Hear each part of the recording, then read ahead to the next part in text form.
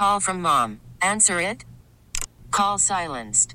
Instacart knows nothing gets between you and the game. That's why they make ordering from your couch easy.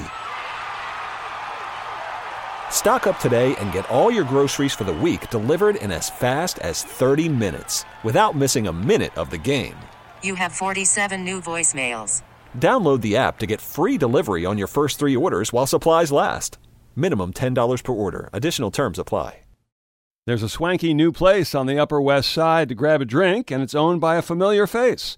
Newsline spoke with former Sopranos actor Michael Imperioli about his new speakeasy. What's the origin of opening this speakeasy on the Upper West Side? Well, Victoria and I used to have a lounge in Chelsea called Ciel Rouge from the mid-'90s to the mid-aughts. And it's funny that you mentioned Casablanca because we actually lived above it for a while, like Rick Blaine lived above the bar. And I don't recommend that. Did you have the exit tickets in the piano like the guy does? Yeah, we did have a piano. Yeah. And the exit tickets may still be in there, but I don't recommend living above a bar and owning it. That's a recipe for, lots of hangovers. We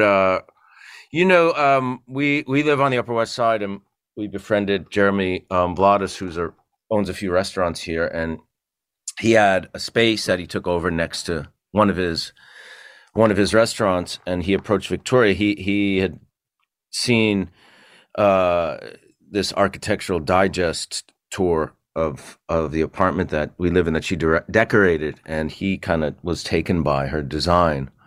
So she came up with the design concept really for it. Michael, you've had a long career with a lot of wonderful roles, but will this new place have any kind of Soprano theme at all? No. Okay.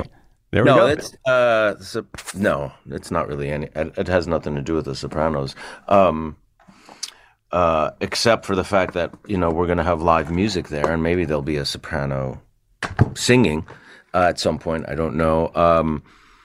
But it's brand new. It's only been open 3 days. And eventually we will have live music and performers there. We're still getting a feel of how the place is working, but that's the plan. Michael, I know from our previous conversations that early in your career, in your acting career, you worked at Chez Josephine on West 42nd Street for many years, and you've talked eloquently about that experience. Are there any lessons learned from that experience all those years ago that you think apply to this new place today?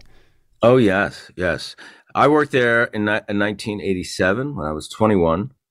At that time, Harry Connick Jr. was 18 years old and was the Monday night piano player at Chez Josephine. He had just moved to New York, which is one lesson. Jean-Claude Baker, who became, one of my closest friends, who owned and operated Chez Josephine,